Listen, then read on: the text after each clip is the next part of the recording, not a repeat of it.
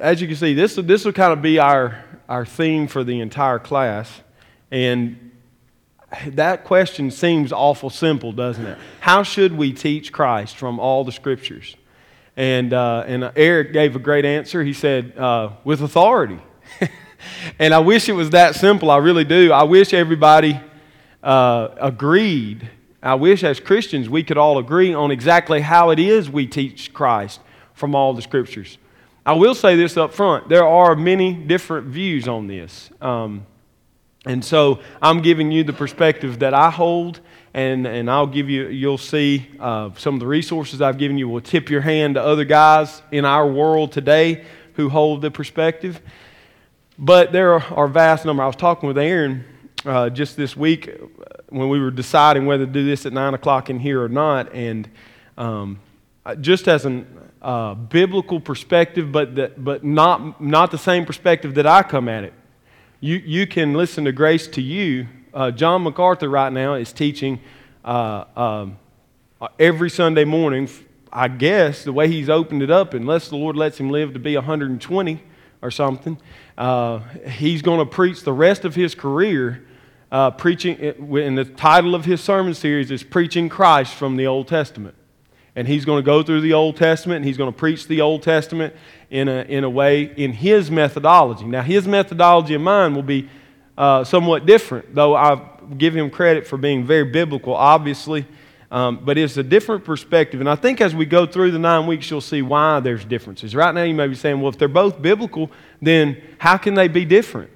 Well, I'll use this with fear and trepidation, because it may stir something in you, because it's kind of like, it's a lot like eschatology. When you talk about the study of the end of all things, there are biblical men that hold various positions on that. And they all come at it from a biblical perspective. They all come at it from a biblical perspective. Just as a point of reference as we get started, I want to take you to 2 New Testament passages, John chapter 5, and then Luke. We'll go to Luke in just a moment. But first, John chapter 5.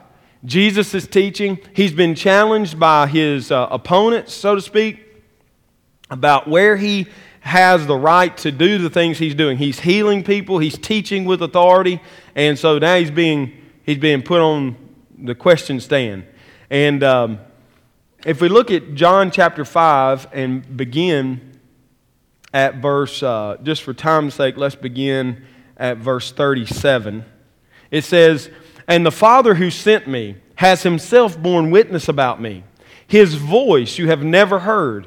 His form you have never seen. And you do not have his word abiding in you, for you do not believe the one whom he has sent." Verse 39, "You search the Scriptures because you think that in them you have eternal life." So he's giving them credit. They study the Old Testament. And because they believe in the Old Testament, they receive eternal life. "And it is they that bear witness about me." You study the Scriptures as Pharisees, thinking you get eternal life from them, and the Old Testament bears witness about me. That's Jesus' conclusion. "Yet you refuse to come to me, that you may have life." Okay, skip down for time's sake again to verse 45. "Do not think that I will accuse you." Okay? "I won't accuse you," he says. There is one who accuses you, Moses, on whom you have set your hope. So again, now we hone in. They truly have studied the Pentateuch, the first 5 books of the Bible. That is their cornerstone. That's their most foundational teaching. And it's not me, Jesus says. When you come to judgment, it's not me that will accuse you. Moses will accuse you. Why? "If you believed Moses, you would believe me, for he wrote of me." Often we make the mistake when we go to the Old Testament that Jesus is contained, or the word about Jesus is only contained in direct prophetic words. Predictions of his birth, his life, and his death, and his resurrection. The little glimpses, we might call them, of New Testament theology. But the reality is that from Genesis to Malachi, from verse to verse, chapter to chapter, book to book, God is building for us a stage on which Jesus will walk onto. And the whole point of the Old Testament, Jesus is saying, is that you know me. That means when you're in the book of Leviticus, you're to find Christ. If you don't find Christ, then you're like a Pharisee. You're searching the Scripture looking for Christ, or looking for eternal life, but rejecting the one who gives you life. So we have to be careful as we study. Paul. I just say I've recently read Leviticus and Numbers, and I'm going to tell you that's an impossible situation. There's no way a person could live that.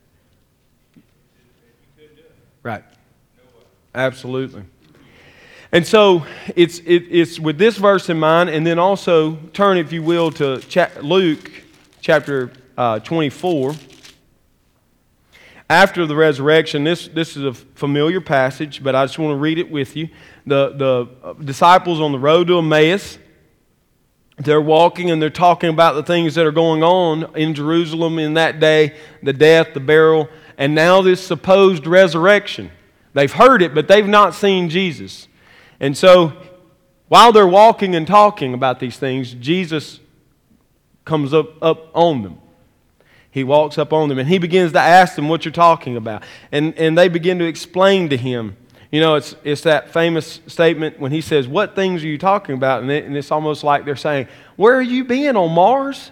You haven't heard? The whole city knows what's going on these days, man." Jesus, after asking that and getting their response, says this in verse 25, "O foolish one, and slow of heart to believe all that the prophets have spoken." Now that would seem to indicate, if we just stop there, again, this prophetic word that taught. But let's keep reading. "Was it not necessary that the Christ should suffer these things and enter into his glory?" In verse 27, "And beginning with Moses and all the prophets, he interpreted to them in all the Scriptures the things concerning himself." And what Jesus did is he said, "You haven't studied well.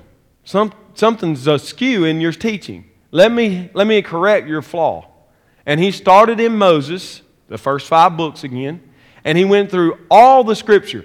That phrase and that way of speaking is clear to say he taught in all types of Scriptures, all places in the Old Testament. Now, it doesn't mean he went verse by verse. Okay? It's a 7-mile journey. So it's the Cliff Notes. But he drew out passages, exemplary passages, I believe, in this discussion from all the Scripture. That means in the historical books, in the Pentateuch, in the prophets, in the Psalms, in the writings, Psalms, Song of Solomon, Proverbs. He pulled things out and showed them that this was all foretold to you. This is the whole point of the Old Testament. He comes again and says the same thing to his disciples. He appeared to the disciples and he talks with them. They're all blown away. And then he starts in verse 44. "These are my words that I spoke to you while I was still with you, that everything written about me in the law of Moses and the prophets and the Psalms must be fulfilled." He again grabs this is the way you talk about the whole Bible in their day. The law, the prophets, the writings. Those were the categories. The historical books were put into the books of the prophets. Sometimes they were attached to the Pentateuch, but they were just gathered in. So here he's talking again, clearly saying all of the Scripture is written about me. And then he says in verse 45, he opened their minds. That's the key thing for us to remember, to understand the Scriptures. In other words, in study of the Bible, there are 2 things necessary. There is the willingness on the human part to understand, and there's the supernatural power that is necessary and required that you understand. People often ask, how can a professor at JSU study the Bible? There are guys up there that study the Bible as a piece of literature, and they're never converted because they don't have one of those 2 things or both. How come my friend can read the Bible and come up with completely different ideas about things than I do? Well, it could be one of those two things. Any of those two things or both. Maybe they don't want to understand it. They're stiff-necked. Or maybe they want to understand it, but the Spirit of God has not yet moved into their heart and mind. 2 Corinthians teaches us clearly. Paul says that the things that are spiritual cannot be apprised by the physical man, by the natural sense. Things that are not natural to us have supernatural. We have to have supernatural help. So that's kind of the overview. Now we step into the more specific. How do we teach and Christ from all the Scripture? Well, the first thing we have to have, and it's one of the biggest weaknesses, I polled 7 friends that went to 5 different seminaries, and every one of them said the weakest teaching they got was on biblical theology. That was the weakest. In my experience, it was about 2 weeks. It was about 2 weeks. It was stuck in the middle of another class, and it was just kind of a 2-week little lecture about it. It's one of the weakest things, and I think that's why we're so weak on Christ throughout the Scripture. What I hope to help you understand is that the discipline of biblical theology and the concepts we gain from it will show the vital connection between biblical theology and Christocentric preaching. So first we need to define, and I just brought these so you could see them and not thinking you're going to go out and buy them today. But these are some of the classic works. This work is kind of the foundational to all the new stuff that's being written. Gerhardus Voss wrote years ago Biblical Theology, Old and New Testament. And not to get too much into Voss, but Voss was a clear thinker. He was the president. He was the president of a theology school and was asked to become the chair of biblical theology at Princeton University back in the late 1800s. And so here we have a man who was one of the foremost thinkers in his day. Listen to his definition of biblical theology. It's a branch of theology which deals with the process of self-revelation of God deposited in the Bible. Biblical theology is the study of what God has revealed about Himself, but it studies it from the angle of the organic nature of the Bible. In other words, the Bible itself is a book, the whole Bible. And so all biblical theology is trying to do is look through that prism, through that ground, and see what God has revealed about Himself as He revealed it in the Scripture. As He revealed it in the Scripture. Graham Goldsworthy, all these guys have essentially the same definition almost, and the reason is because they all build off of what Gerhardus Voss has done in his study. It's still the foundation work. It is not, I will warn you, it is not for the faint of heart. He is a brilliant man. I've read a short little collection of his sermons from the chapel at Princeton, and it's overwhelming. I read one sermon and think, they got this in one sitting, verbally. We've gotten dumber over time. The guys I went to seminary with, if he'd preached like that, we'd have been twiddling our thumbs playing tic-tac-toe. So I'm just saying, he's a heavyweight. Graham Goldsworthy builds off his definition, adding only one facet, and that is that we do this study of biblical theology chronologically and from the perspective of Christ. So what you do first is build the organic teachings of the Scripture. You just go through, working through, and I'll differentiate between this and other branches of theology, and it'll be even clearer for you. But just work through the Scriptures, and you see how God revealed Himself. So He's revealing Himself in Genesis. He's adding to that in Deuteronomy. He's adding to that in the Psalms. He's adding to that in Mark. He's showing us more about Himself as we go, as we move. And in biblical theology, we're just studying it that way. Graham Goldsworthy says we can do that chronologically, and then also through the prism of Jesus Christ. So we can then, after understanding the basis, we always look back through Christ to understand the particulars in our day. And so these definitions are very close. Why is it significant for us to be talking about? And what happened in biblical theology? When did it start? That's a big debate. Many will pin that with a liberal theologian named Gabler, however you say his name, he's a German, in higher criticism. that in the early 20th century, the higher critics invented biblical theology, and their intent was to destroy the reliability of the Scripture and to show it to be untrustworthy. But the problem with that view is that if you go back into the Scriptures themselves, it becomes even more clear that that's what is happening. When did biblical theology, if you ask me, when did biblical theology begin? And I would say it began at Mount Sinai, when God began to write the Word of God on the Ten Commandments.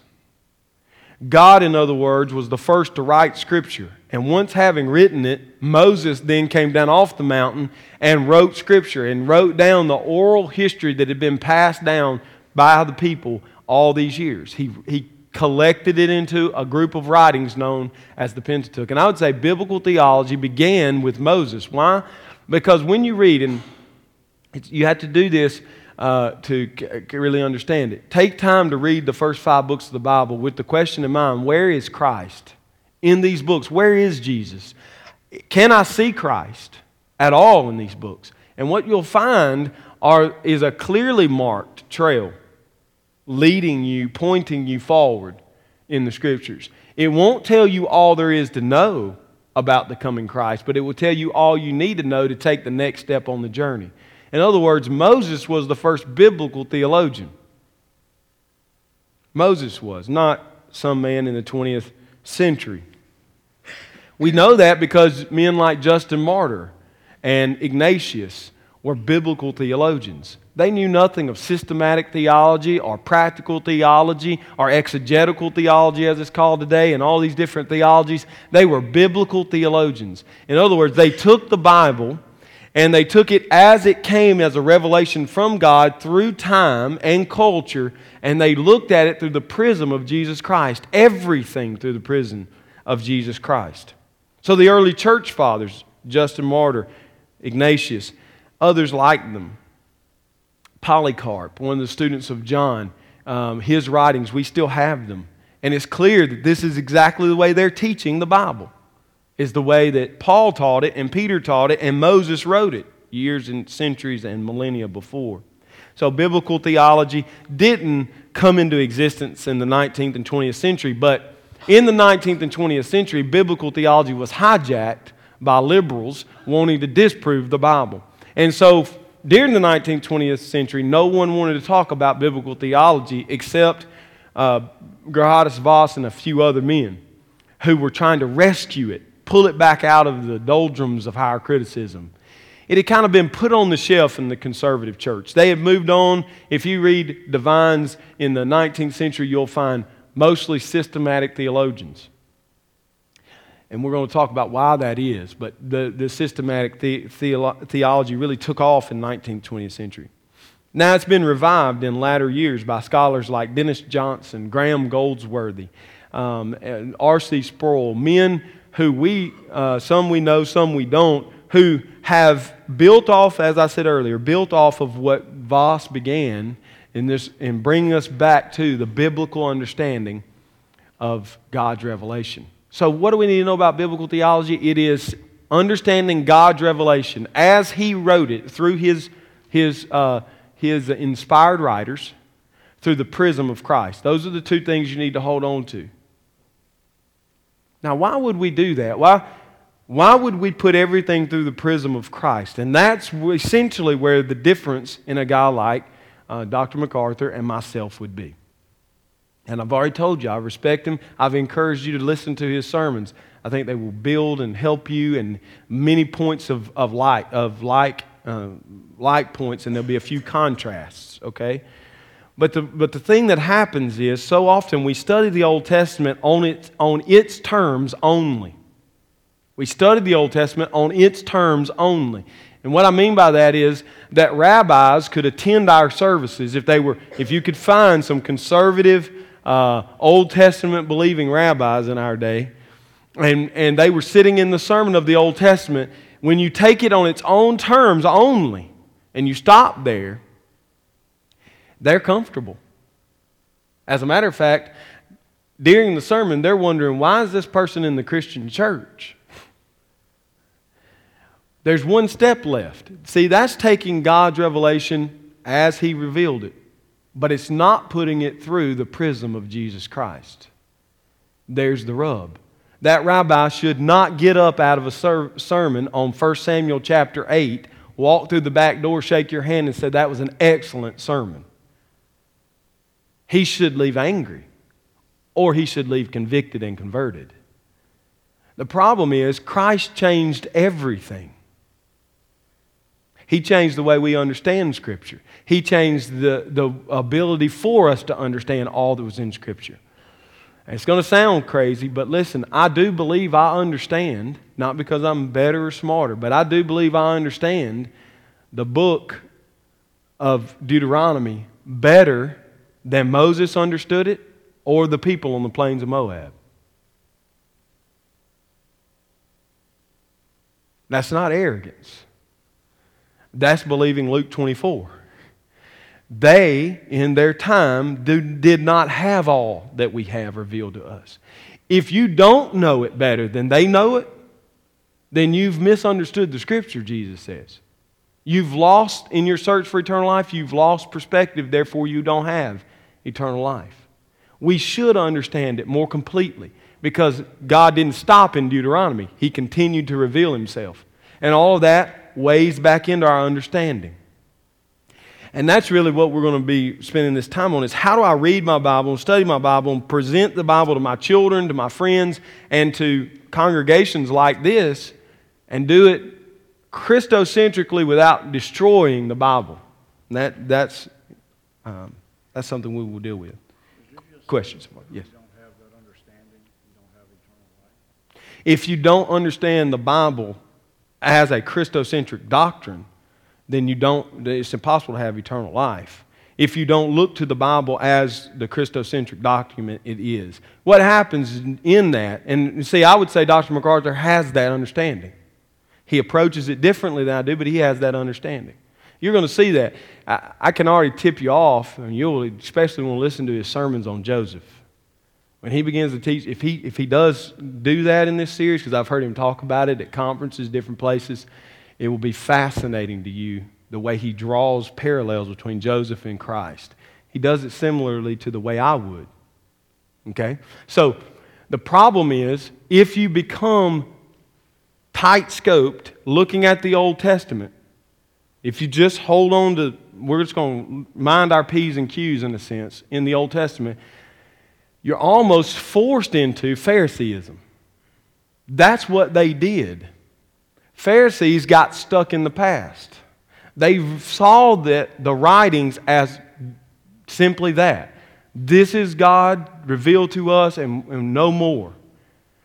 And so when Christ came on the scene, it was an interruption to their theology. It was a break in their theology because they were measuring out cumin, but not looking for Christ. They were going to the temple regularly, in keeping with the law, but not with a heart that was focused towards Christ. I would say even a Hebrew parent, that was a believer in their day, when they were leading the lamb to slaughter, was telling their children of the coming sacrifice. This lamb is what God has given us today, but it is not enough.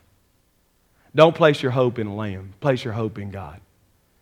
Well, why are we taking the lamb to slaughter, Daddy? Because God has commanded that His people do this in our day, but there's a better sacrifice coming. There's a better sacrifice coming. When is He coming? I don't know when He's coming, but He's coming because God has promised that He will come. They would have taught deeply. They would have taught truly. And there are many unconverted people in the Old Testament. Many unconverted people in that system because they were, again, focused on the system without the promise of a Messiah. Just the system itself. That's what I mean when I say that. Not that you have to hold my view to be a Christian, but rather you have to have a view of Christ in the Old Testament. Biblical theology has to be compared to the other types of theology. Quickly, I don't want to bore you with this, but quickly run through this. What's the difference between biblical theology and systematic theology? Biblical theology takes the organic view, looks at the Scriptures, and finds God's revelation as He revealed Himself and puts it through the prism of Christ as the last step. Systematic theology takes a topic and goes through all the Scripture and organizes all the Scripture under the topic. So it's a great tool for study. We need to study systematic theology because when your friend asks you about hell, you don't have time to begin in Genesis and read all the way through the Bible and point out each verse as you go through the Bible that way in hell. You would be teaching them until they die, maybe. You need to be able to go to your shelf and pull off one book or one volume, flip to the index and see all the Scripture on hell in the Bible. Now we can do a Bible study on hell if that's what it needs to be talked about. Or salvation by faith alone, or all of the doctrines that are on our pulpit in some way are systematic theology being played out in front of you. We do not deny systematic theology. It's one tool in the tool bag of understanding the Bible. You need a good systematic theology. It's categorizing and organizing information under the categories. In some ways, you do systematic theology every day. Every day. And that is that when you think of God, how do you think of Him? In what form do you think of Him? Singular or plural?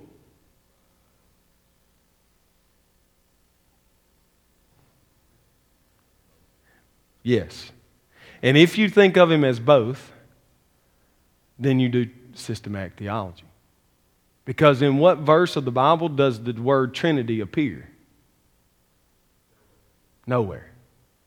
The idea is everywhere, but the word itself is nowhere, and the word itself is systematic theology. Trinity. The word is a shorthand way of saying what we know from all of the Bible in an organized way. We see Him as one God in three persons, and we shorten that to say Trinity. Okay? So, systematic theology is not far from you. When you talk about incarnation, the incarnation of Christ, you again begin to think systematically about that. Jesus is 100% God and 100% man. But there's many verses that tell us that bring it together. We believe in creation ex nihilo, out of nothing. Why? Because we have a whole pattern of the Scriptures that we've organized under that term that tell us that's how He created it. Okay? Does that make sense? That's the difference. Systematic theology goes through the Bible, pulls it all together in categories. Biblical theology takes it as God gave it. Just takes it as God gave it. So you see kind of how the two work together. All right? Historical theology. Historical theology, I have one in my desk. If you want to know, how did we get the doctrine of the sanctification of the saints as we hold to it? Well, you can go to a good historical theologian and look at how the doctrine of sanctification has been taught by the church from the beginning all the way till today. And you can actually identify what stream of belief you're in. That's the work of historical theology. I was talking with Heath, just having a conversation with him before I came in here. And we were talking about Baptist and Anabaptist. There's a huge debate in the Baptist world. Are our roots Anabaptist or are they in the Reformation? It's two different movements. Historical theology tells us that on everything besides baptism, the mode of baptism, not even the meaning of baptism comes from Reformation doctrine, but the mode of baptism comes from Anabaptist roots, or similar to them. And we would say that's because it's biblical. On our side of the fence, right? So, but many people are confused. They think we're Anabaptists.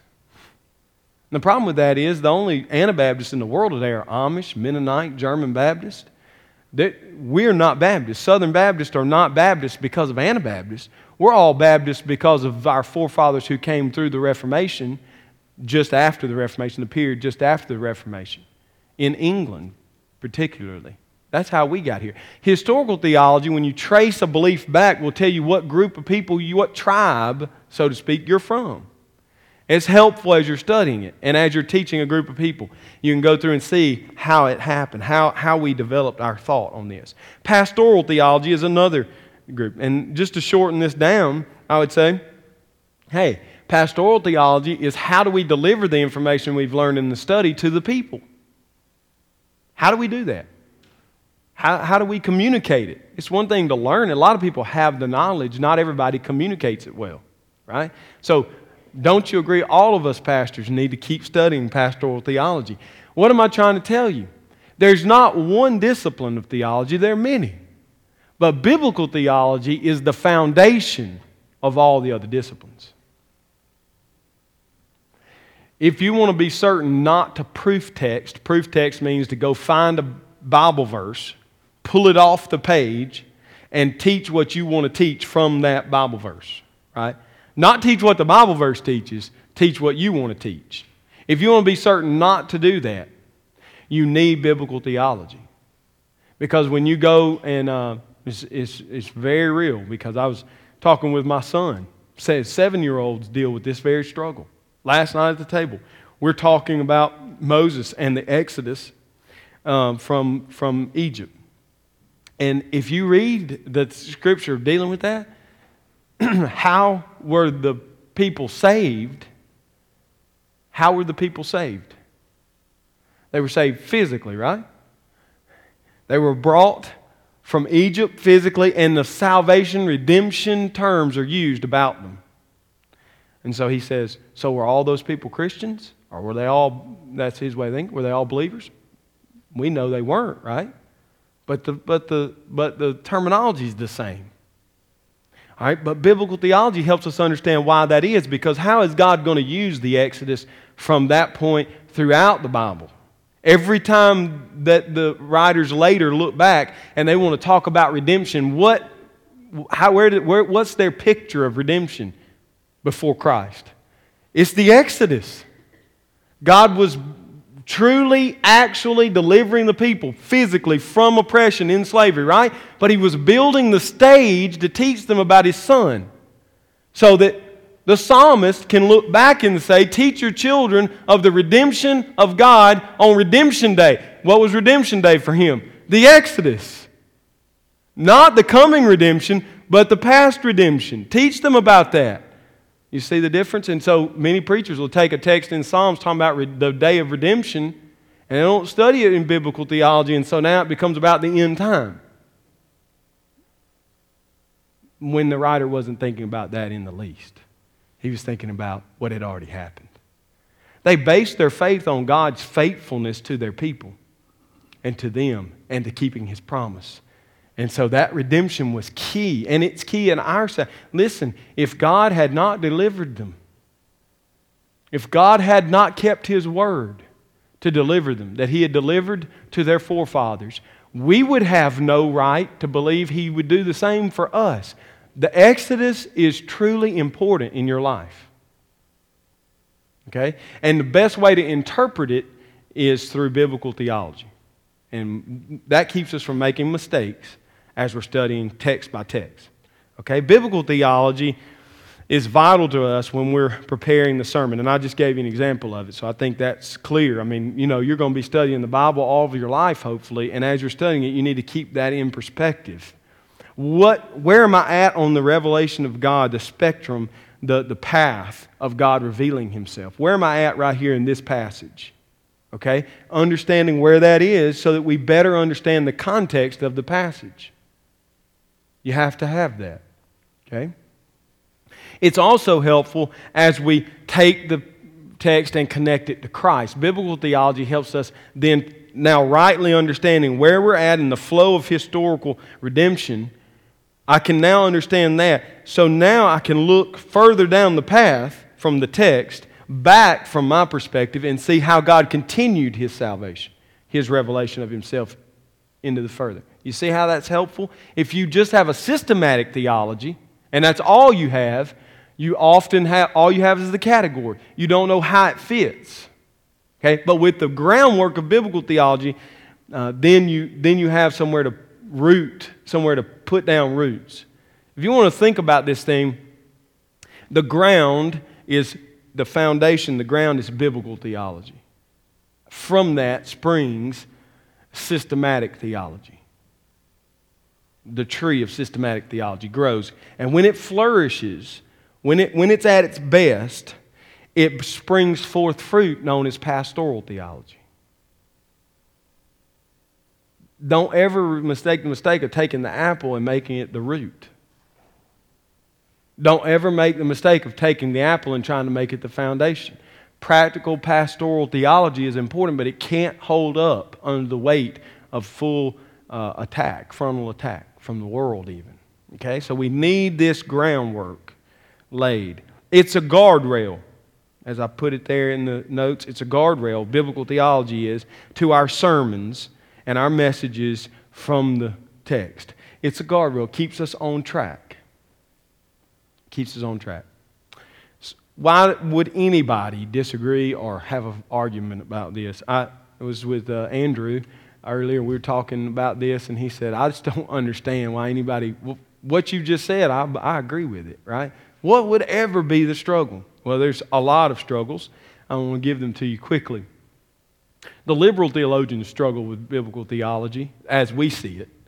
Why would that be? Just think with me. A liberal, why would they struggle? They don't think it's inerrant. Most liberal theologians think the Old Testament is a book of fairy tales. They don't find it to be a true history. Why would you spend all of this time building a platform about the context that verse is in when that didn't even really happen? They don't believe in the Exodus. They don't believe in the miracles on the plains when the quail and the manna fell from heaven. They don't believe in the resurrection of the dead. They don't believe in the healings that occur. They don't believe Jonah was in the belly of a whale. They don't believe any of that. So the liberal theologian says it's a waste of time to spend all of this. All we care about is today. Yes, exactly. Yes, and you get a lot of social gospelers out of the liberal tradition, right? All that matters is helping somebody today. So that liberals obviously have a problem. They don't believe that what we're studying in the Old Testament actually happened. They see it as unnecessary. But there are evangelicals who face the challenge too. Evangelicals face challenges too. I mentioned it earlier.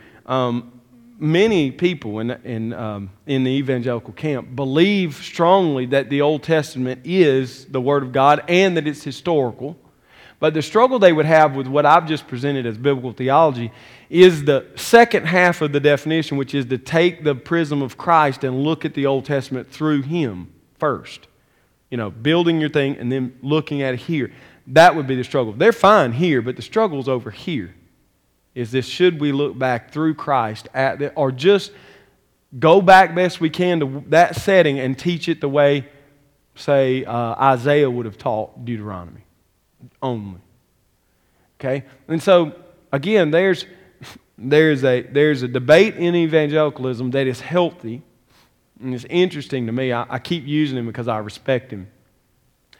Last year, not Together for the Gospel. I always get them. That's this year. Last year, the Gospel Coalition had their biannual, their every other year conference that was they deal with different subjects. It's a way of bringing people from all over the evangelical world together. Okay? And their topic was the topic I'm teaching you, Christ from the Old Testament. John MacArthur would not go. Christ from the Old Testament. He wouldn't go. He was invited, but he didn't want to attend. And the reason he wouldn't attend was because he disagreed with D.A. Carson, Tim Keller, and others, and the way they approached the subject we're going to be talking about over the next 8 weeks. He just wasn't comfortable at the conference. And I respect him for that. But what happened over the course of a year is this thing exploded. All of the evangelical world is now focused on this topic. And now, is it any mistake that Dr. MacArthur is going to teach what? Christ from the Old Testament. Now, why I say that's healthy is because now we will have his perspective. We need it. We need his perspective. We need these varying views to come to the table and have a discussion together. We sharpen one another. Because as I've already said, he will have a biblical approach He will have a very well thought out approach and a very well organized teaching on the subject. And mainly that will be because maybe not in the forefront of his mind, but in the back of his mind is the whole evangelical world's talking about this. And it is a very vital, important subject to the church. I need to deal with it. So I'm excited that he's dealing with it. And I've listened to two of his sermons already on it. And I've been very encouraged by them.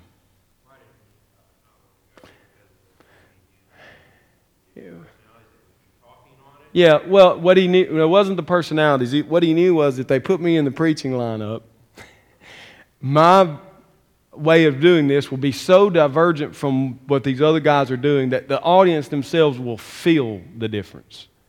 It will be uncomfortable for everybody. He did it out of respect for these men, not disrespect.